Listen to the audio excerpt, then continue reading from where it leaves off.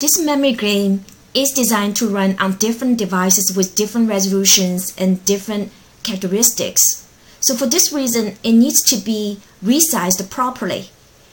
And the content area here must be resized on larger screen, but the frames that hold the logo, title, and UI should keep in a fixed size. This capability requires the use of CSS grid layout. So in this demo, we're going to continue from the previous demo. We're going to show you how we could create a flexible grid layout. So CSS grid is actually defined in CSS. So it's not like what we used to work with the HTML table with all the HTML attributes. The rows and the columns for grid layout are defined in CSS, not in HTML, which keeping your semantic markup free from the markup devoted to layout. In addition, CSS grid layout offers precise control over grid behavior during resize events. Now, let's take a look how we could make a flexible grid layout in this demo. Very first thing we would do is we will still work with this game body. And then we're going to actually go to the CSS property. Under the layout, we're going to choose the display as MS grid, meaning it is a CSS grid layout. Now, once you've done that, by default, it will defining as one column and one row. So immediately you see a bunch of things squeezed onto the top of that. But never mind, we're going to make it look much better later on. Next, what I'm going to do is I'm going to create 5 columns as well as 5 rows. How we do that? What we do is very simple. We could leveraging all the column add-on in the brick like this. By doing this, we create one column.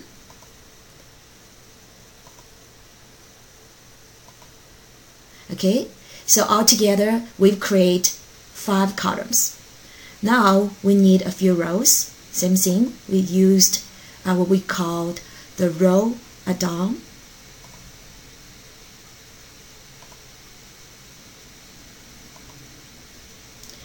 Okay, now we've created 5 columns and 5 rows for this CSS grid layout. Next, what we want to do is we want to make sure some of the grid, column, and the row with a fixed pixel size, some of them with what we call fractional. So the difference with fixed and fractional is fixed is obviously is based on whatever the pixel you defined. That's a fixed size. Fractional is basically relative to the change of the grid size. So it is a very useful feature to use if you want to make sure, for example, in this case, content area to be relatively to the size of the particular device or the resolution of particular device. Okay, so let's fix a few things here. So this is labeled as fractional, so we want to actually change it into the pixels.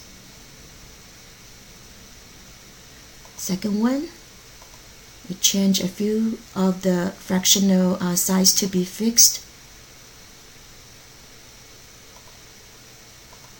That's for the column, and we want to leave this particular area as the content as fractional. Okay, so same thing applied to the rows.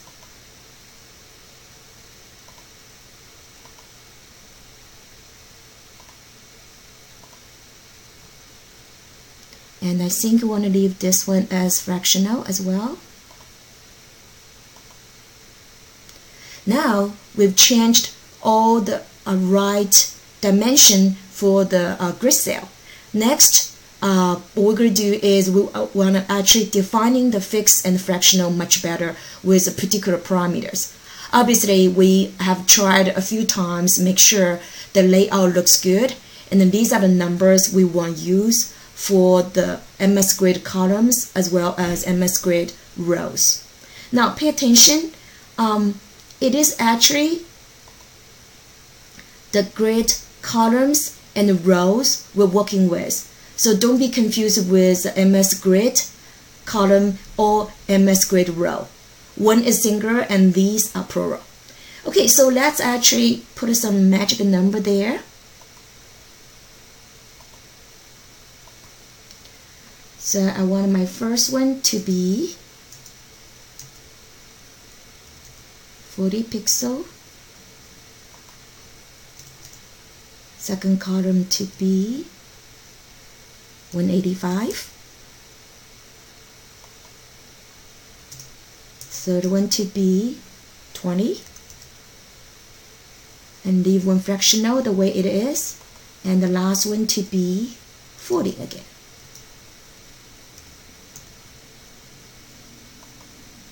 Let's continue work on the rows as well. So the first will be 100.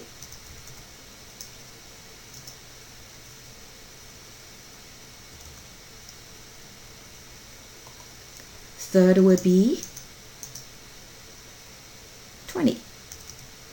And then leave the fourth one as one fractional and the last one to be 40 again. So now we made quite a bit of changes in terms of the grid size of the columns and the rows. And let's save the project.